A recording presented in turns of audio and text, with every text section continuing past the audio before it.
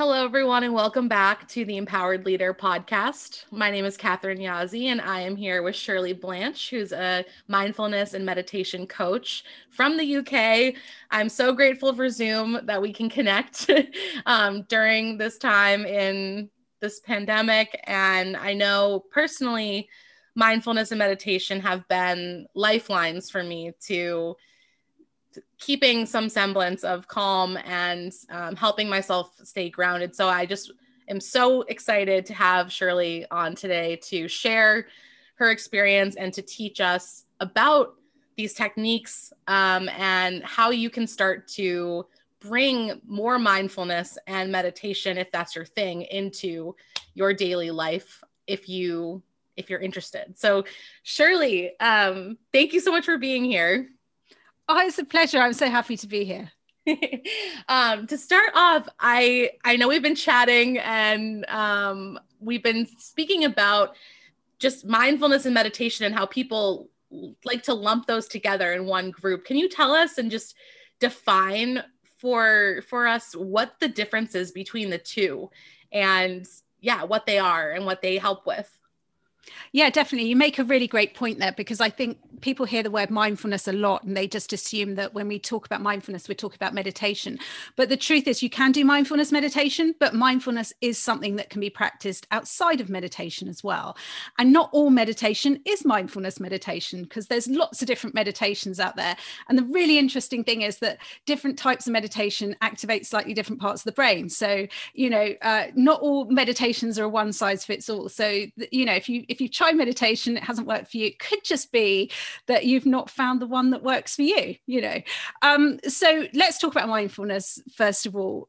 So mindfulness has some sort of really key components to it as a practice. Mm-hmm. And it really is about bringing deliberate attention to the present moment and not judging that moment.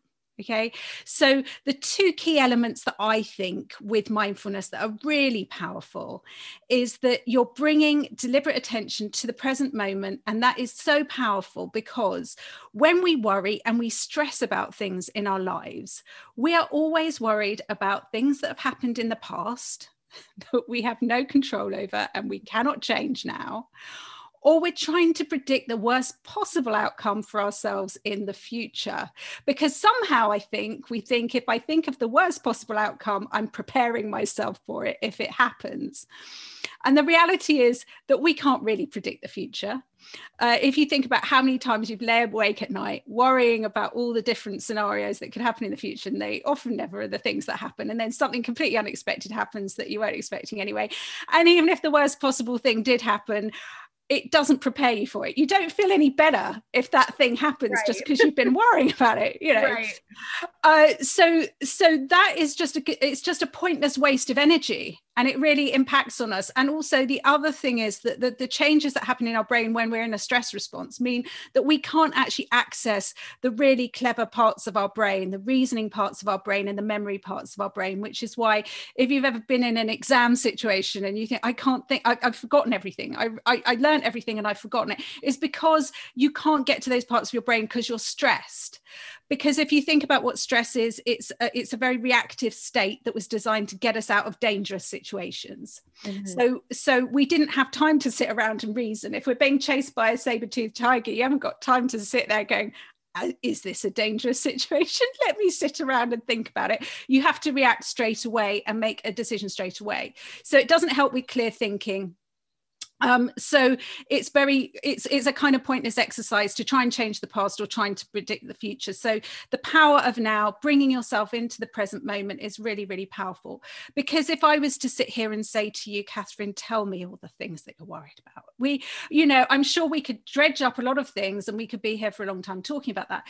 But in this present moment, right here, right now, where all you've got to do is sit there and listen to me speak and just focus on my voice right here, right now, sitting on your seat, looking at your computer screen and just listening to my voice right in this moment, you have no worries.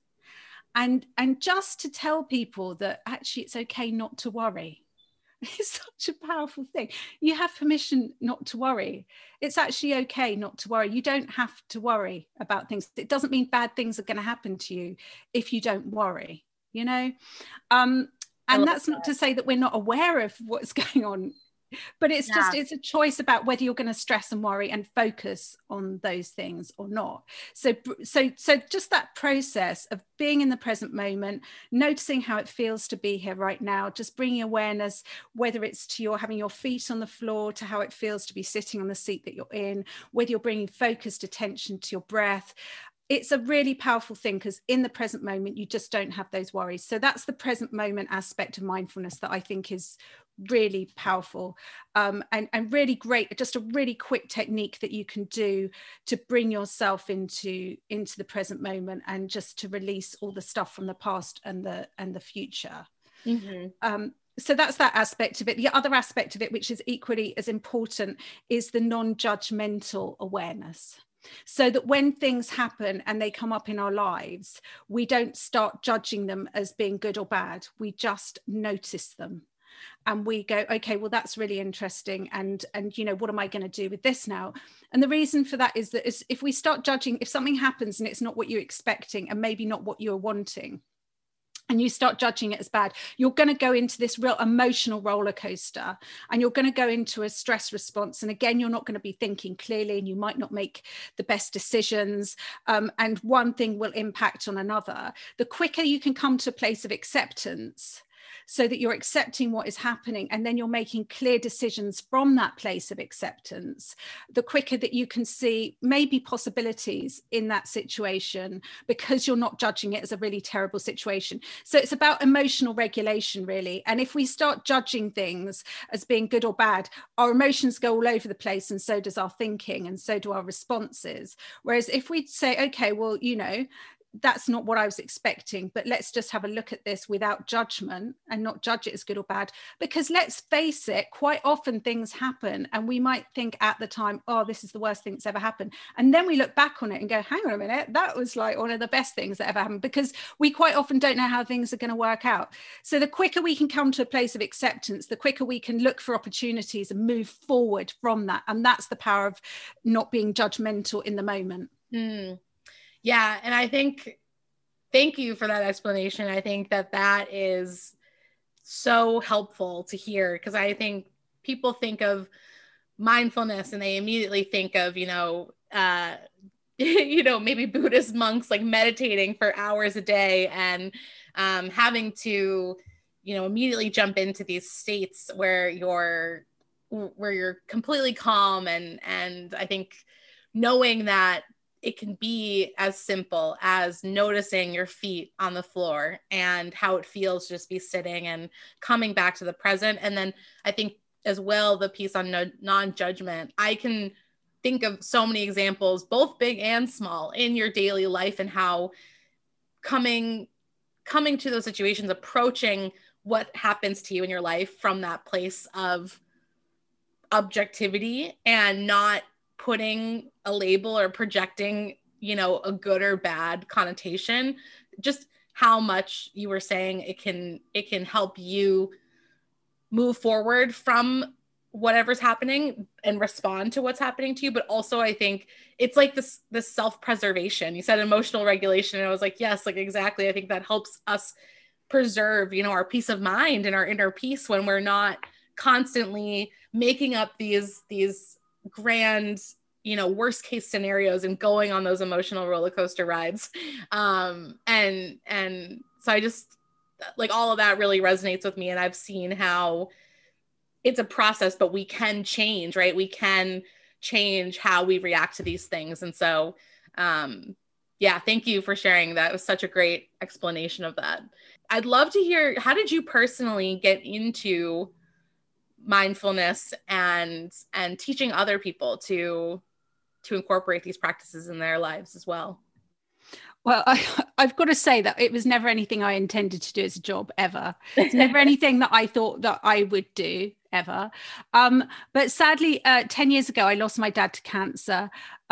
During his illness, I'd also lost one of my close friends to cancer, and my mother-in-law as well. So there were 3 people that I'd lost in quite a short space of time. And dealing with the sort of the trauma of going through that process, not just the grief, but also the time during which they were ill, coming out of the end of that, it really did affect. Obviously, I was going through the grieving process, but also I had developed a real fear and anxiety around the subject of health and disease, because I think, you know what, we all place all our faith in medicine. And I'm not saying that we shouldn't do that, because you know, medicine gave me so many extra years with my dad, you know, so let's not knock that. But at the point where the sort of the medical profession turns around and says, there's nothing we can do for you now, which had happened to these 3 people in my life, it's kind of a really scary place to be. And you end up feeling really disempowered, and you end up feeling really fearful, and you feel unsafe, you know. So I kind of got to the point where I noticed it was affecting my well-being, and I was a stay-at-home mum with 2 young kids at the time, so I had a lot of time on my hands to think. And this is how I know so well about focusing backwards and looking forwards, and overthinking and catastrophic thinking as well, and constantly thinking, well, someone else is going to get ill now, or I'm going to get ill now, and everyone's going to die, and it's all going to be awful.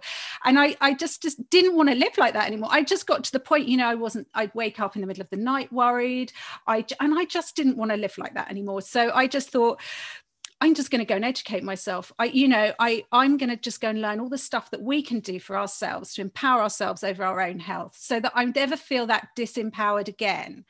And that's what I did. And, you know, my dad had been really, really helped towards the end of his life by a healer.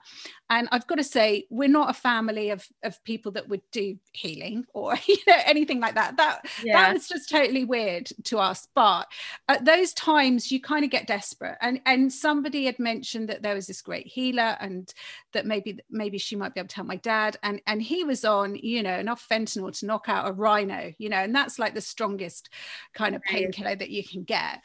And he was still in a lot of pain, but he would go and see this woman, and she would get him out of pain, you know, and he would come home and he would sleep. And that for us was just amazing to be able to see that. But I'm kind of skeptical enough that I look at it and I go, well, it's not kind of some magical, mystical woo-woo thing. It is just somehow she's managed to get him into a relaxed enough state where his own pain-killing mechanisms are kicking in, and his own healing mechanisms are kicking in, and he's just now sleeping and healing and using his energy for that. And I just got interested in that. So when I started off on this journey, I thought, okay, well, I'm going to go and find out more about this healing thing and what it is. And so there was a group of healers that were running meditation groups, and I joined them, and that was my path into it. And so I didn't know what I was doing, turned up, couldn't meditate, found it like the hardest thing in the world. You can hear how much I talk, and that's how fast my brain's going all the time. So honestly, if I can do it, anybody can do it. And I would sit there but the reason I kept going back was actually just because it was an hour and a half away from my kids every week. And it gave me a break, you know, to do something for myself. You know, I got that time back. And also it was a lovely, welcoming environment. It felt like a healing space, and I had a bit of time. And the really interesting thing is that when I really started getting into the meditation was the first thing that I noticed wasn't that I was calmer, it was that I stopped getting ill. And I was always somebody that I'd only have to look at someone with a cold and I would get it, you know, like I just had such a rubbish immune system. And suddenly I was just like not getting ill anymore. And I was just like, that's weird. You know, that's really strange. Why is that? Well, of course, you know, now I know when we look at it and we see that stress has such an impact on our immune system. Well, what do you think happens if you do the opposite to stress? And I think we're very good at thinking we can make ourselves ill, but we're not very good at thinking that we can do things to make ourselves well. We don't think that we have that power. So that really kind of got me interested, and that sort of spurred me on to thinking, okay, well, I've got to incorporate this into my life. I started off doing guided meditations. I couldn't even sit, you know, without being guided, not even for a couple of minutes. My brain just wouldn't do it. But gradually I got to the point where I couldn't sit in guided meditations anymore, because I wanted more peace than that. My brain was just like, no, we're ready to move on now. So I then moved on to just sort of sitting with a bit of music I would like.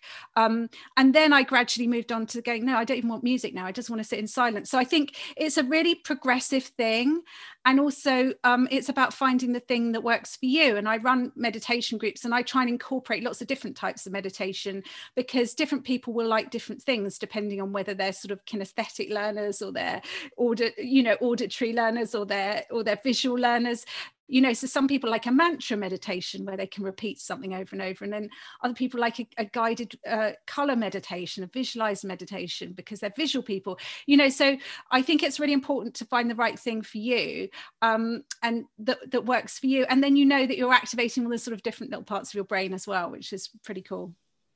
Yeah. Well, thank you for telling and sharing your story, and I'm sorry for your losses. And I think that one thing I just wanted to highlight is you mentioned that, you started going to this group for like you, right? And this was time for yourself. And I think that cannot be understated, like how important it is to find something and like how it can be so transformative and helpful to make the time for yourself. And it's something you can do for your own well-being. And it's cool to hear how that changed a lot of things for you and even impacted our health, and how that's so empowering, thinking like, yeah, we do have that control over it. And, you mentioned the different types of meditation and how everyone has a kind that is more in line with their preferences. What types of meditation are there? Like I've heard of, transcendental meditation, guided meditations. Can you talk about just some of the other broad types if people want to research them? What I think is really interesting about the whole meditation thing is, so I learned to teach a type of meditation called transformation meditation, which is a combination between mindfulness and transcendental meditation. And there are all sorts of different terms given to all sorts of different meditations. Yeah. And so I just think language is really important in terms of making it really accessible for everybody. So I just try and keep it really simple. So I don't necessarily use the same terminology that other people would use. And there are different types of meditation. So something like a transcendental meditation, that's almost like a trademarked meditation where you have a very specific mantra, which is given to you, and you repeat that again and again and again. But it is just a mantra meditation, but it's taught in a very specific way. So there are certain types of things that have almost had brands created out of them. Okay. So there will be certain terminologies associated with certain types of meditation. But as far as I'm concerned, and I sat through on this really great talk there's a great neuroscientist called Peter Fenwick, and he did a lecture once that I sat through, and he was talking about a study that they'd done where they showed that different types of meditation access different parts of the brain, which I just found really fascinating. And so it would be things like, if you're following a guided meditation, it's different from, say, doing a mantra meditation, which is where you're repeating something over and over and over and over again. But then again, you're just taking your focus to your voice at that point. And that's the sort of transcendental style of meditation. And I actually love that. And I found that, maybe because I talk a lot, I don't know, but I found that really worked for me. The thing when you're finding a mantra is that you need to find a mantra that doesn't make you associate it with anything. And I know that sounds weird, but in meditation, what we're trying to do is become the observer of our experience. We're trying not to get too caught up in the story of it. Mm-hmm. So if you have something like, I want to be happy, or I'm happy, or, something that it elicits a very emotional response of something that's going to bring up loads of memories, or makes you focus on the opposite of happy, it's not going to work for you. So you're looking for, and it sounds corny, but you are looking for that inner peace. So whatever brings you inner peace. So if you're going for a mantra meditation, the one that I always do is, I am blissful, I am peaceful, because that doesn't really make you think of anything. It's a higher transcendent state, over and above all the human emotions, if you like. So you have those kind of things. You have the Ho'oponopono meditation, which is like the Hawaiian one, which that's all about release and forgiveness, which that has its own little mantra as well, which is, I can't remember it. I think it's something like, I'm sorry, forgive me, thank you, I love you. It's something like that. And that's really great because it will allow different things to come up that you might feel you want to say thank you for, or sorry for, or look for forgiveness from.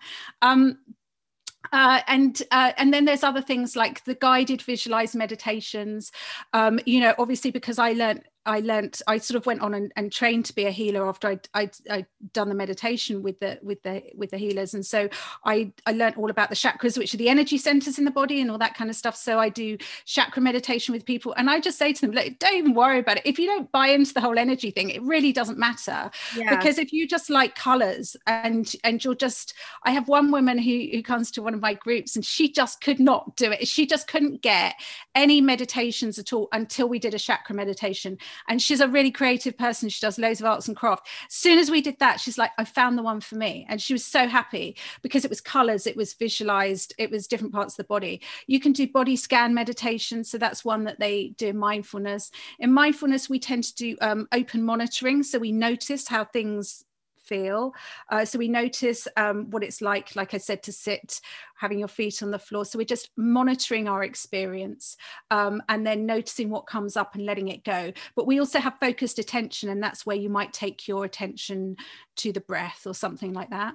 But equally, you can do healing meditations. You can do things like loving kindness meditations to connect the heart and the brain together, and so different types of meditations will do different things. And what I would say is, just as a little disclaimer to put out there as well, because I think people don't often make this point as well, is that meditation is a really safe practice, but there are certain things, like if you have epilepsy or if you're going through psychosis, you really do need to check with a medical professional before you undertake meditation practice. And there have been incidents where people have really thrown themselves into meditation in a really intense way, and maybe they've repressed and suppressed over the years trauma, and then they've taken themselves off to like a silent retreat or something, and then things have come up for them which have been overwhelming, and they haven't had the help necessary to deal with those. And in those circumstances, people have really struggled with that. So what you have to understand is, if you're doing certain meditations where you're just allowing things to come up and you're noticing them, that's very different from doing a focused, a guided meditation. In a guided meditation, you haven't really got time for anything else to come up. But in a sort of open monitoring state where you're allowing things to come up, if you've gone through a lot of trauma and you've gone through things that are really, really difficult, you have to be aware that these things might come up. And it's not to say it's not right that they come up, but please make sure that you've got support in place to have some help if these things do come up. And certainly if people come to me and they've experienced trauma, I do always encourage them to go and get some counselling first, and to have some other support as well. So it's powerful stuff, but there's so much, there's just so many different aspects to it.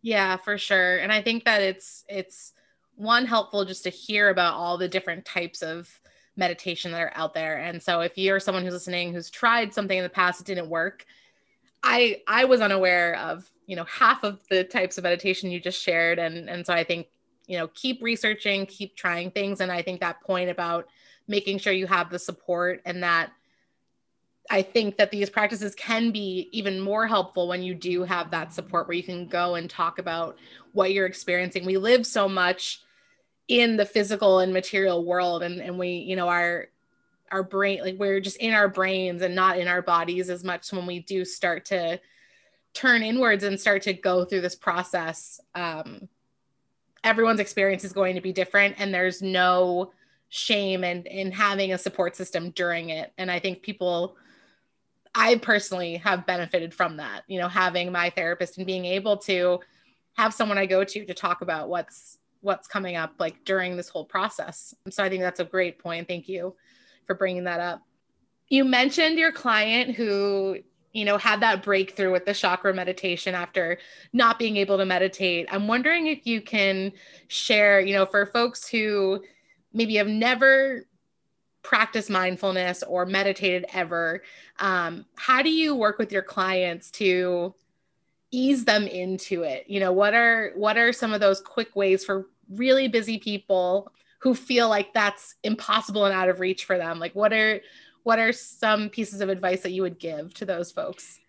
So I think it's really important that for people that to say you can really benefit from mindfulness even if you don't want to meditate. So they're two separate things. So you don't have to meditate if you really don't want to. And some people are really resistant to it, and it might just be it's not the right time for you to do it. And as much as I'm a big advocate for meditation, I'm also a really big advocate for just doing the easy things, doing the stuff that bring us joy and the things that we get the most out of. And if it's something that you're thinking, oh, I've got to go and meditate, you're really not going to get the benefit out of it. And I get people saying to me, oh, I've got this meditation app and now I'm really stressed because I haven't done it, and it keeps beeping at me and reminding me to do it. I'm like, well, if your meditation app's stressing you out, just don't do it anymore. What's the point in that?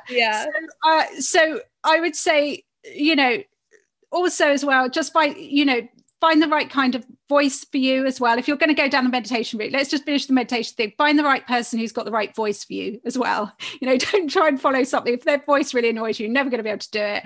And also I've sat through guided meditations where people have been claustrophobic and not wanting to go in the cave, like a crystal cave meditation. So it's got to be right for you. And there's some great things that are just free resources. You can go on YouTube, look up, 10-minute meditations or whatever.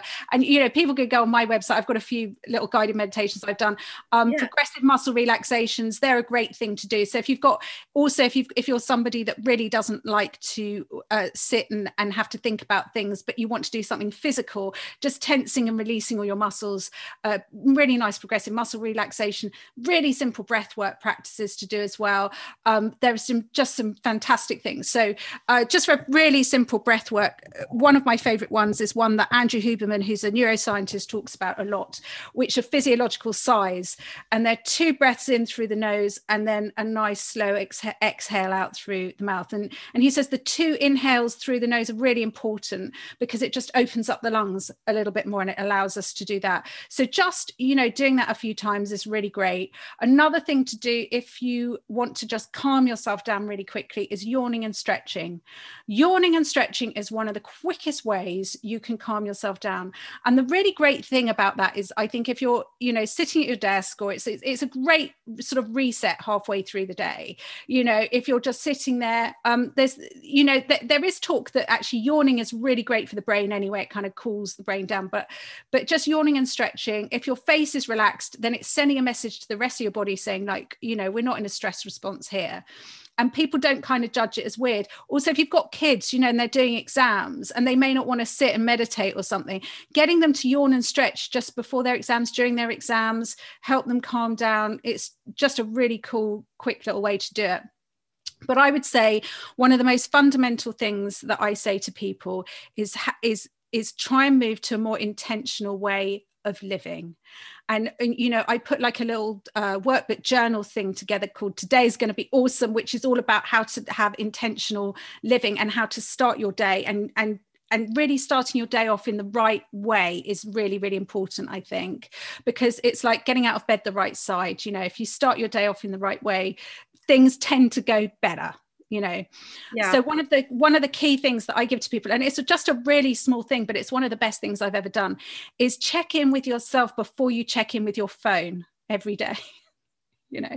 And this takes no time, but it's just as soon as you wake up in the morning, do not make the first thing you do switching on your phone. And the reason is because as soon as you switch on your phone, you're opening yourself up to interactions with other people, and that can have a negative effect on you emotionally, whether you're looking at your social media and judging that, or you're looking at the news and getting terrified, or you're getting an email and it's stressing you out.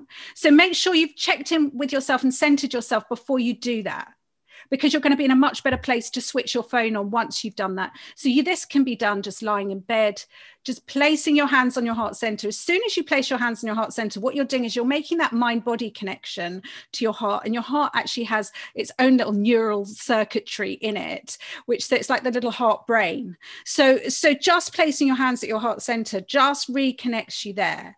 Just taking a few breaths there and just focusing, well, bring some mindful awareness. Well, look, how am I feeling? Maybe you've slept really well, or maybe you haven't. And what's worrying me? And so I kind of think bring just some awareness to how you're feeling first thing in the morning. Put your hands at your heart center and then notice what the thoughts are that are coming up. Become the observer of them. Notice anything that's worrying you, bothering you, and just let it go. One of the visualizations I really love is to imagine you've got a virtual PA that you're just giving all your stresses and worries to. And so at that point in the morning, go, well, I'm not going to worry about this. I'm not taking it forward in my day. I'm handing that all over now. I'm just going to let that float off to my virtual PA. I'm just going to let that all go before I even start my day. Take a few breaths and literally feel it going. You can move your hands away from your heart center and just visualize it just floating away. I know it sounds strange, but just bringing that awareness to releasing stuff and letting things go really does make you feel lighter. And then just say, and I will allow anything that is good to come my way. So it's a kind of release and allowing process. And one of the other things that I like to say to people is get a values list. Get 6 values, 6 things that are really important to you, really matter to you. Write them down, have them by the side of your bed. Just look at them first thing in the morning, because it's been shown that if you just focus, first thing in the morning on just a few things that are really important to you, it really changes your motivation for going into your day. And then as you step out of bed, as soon as your feet hit the floor, just say thank you. Now, a lot of people talk about gratitude work, and gratitude work is fantastic and it's really great. But sometimes, especially if you're getting up in the morning and it's dark and you're tired and you've got to get on with your day, it's sometimes hard to find things to be grateful for. Like as much as people say, oh, just be grateful you're still alive. It's like some mornings you're just like, I don't really feel like being grateful to be alive today. But what I think is that actually, as soon as you say the words thank you, your brain recognizes that you only say those words when you've got something to be grateful for. So you don't even have to find anything to be grateful for. So one of the little things that I like to do is, as soon as my feet hit the floor, I go, thank you. And then as I walk along with each step, I go, thank you, thank you. So just as I'm walking first thing in the morning, thank you, thank you, thank you, thank you, thank you. And then you start to feel differently because your brain's picking up on the fact that you're physically doing something, that you've got something to be grateful for, because you wouldn't be saying thank you otherwise. So then you can switch your phone on. Do you know what I mean? Then you're in a better place before you've even started your day to go down that route if you want to. But you can then do other things, whatever you do first thing in the morning, whether you're making a coffee, whether you're getting in the shower, bringing some mindful awareness to that and just doing some habit stacking. So you're going to be doing that stuff anyway, noticing how it feels to switch the kettle on, or, whatever you're doing, or noticing how it feels to be in the shower. Bring yourself into the present moment. You're not having to slow that down. You're not having to change it, brushing your teeth, whatever. The more that you can bring yourself into complete awareness with what you're doing, and you'll bring yourself into the present moment, the less you're thinking about what's happened in the past, or you're worrying about what the day has ahead of you. Yeah, I love all of those tips. My mind is like blown at how many I'm excited to bring into my life. And I think that I love the little tips and the small little things we can do during the day. It doesn't have to be this big thing we work up to and it's a huge block of time. These are little things we can do throughout the day to help come back to that inner peace. And so thank you so much for sharing all of those amazing tips. How can people connect with you, Shirley? Yeah, so my website is called getmindful.co.uk. If you want to check me out on Facebook, I'm there at Get Mindful. Instagram, Shirley Get Mindful. I'm just Get Mindful. Just you'll find me. If you want to get mindful, I'm there. Awesome. Well, yes, definitely go get mindful with Shirley. And thank you so much for coming on the show. This has been a great conversation. And I just appreciate your time and your energy. And I just feel so grateful that we connected. I'm just so happy to have been here, and grateful to you to give me the opportunity to connect with all your lovely listeners as well. So thank you so much.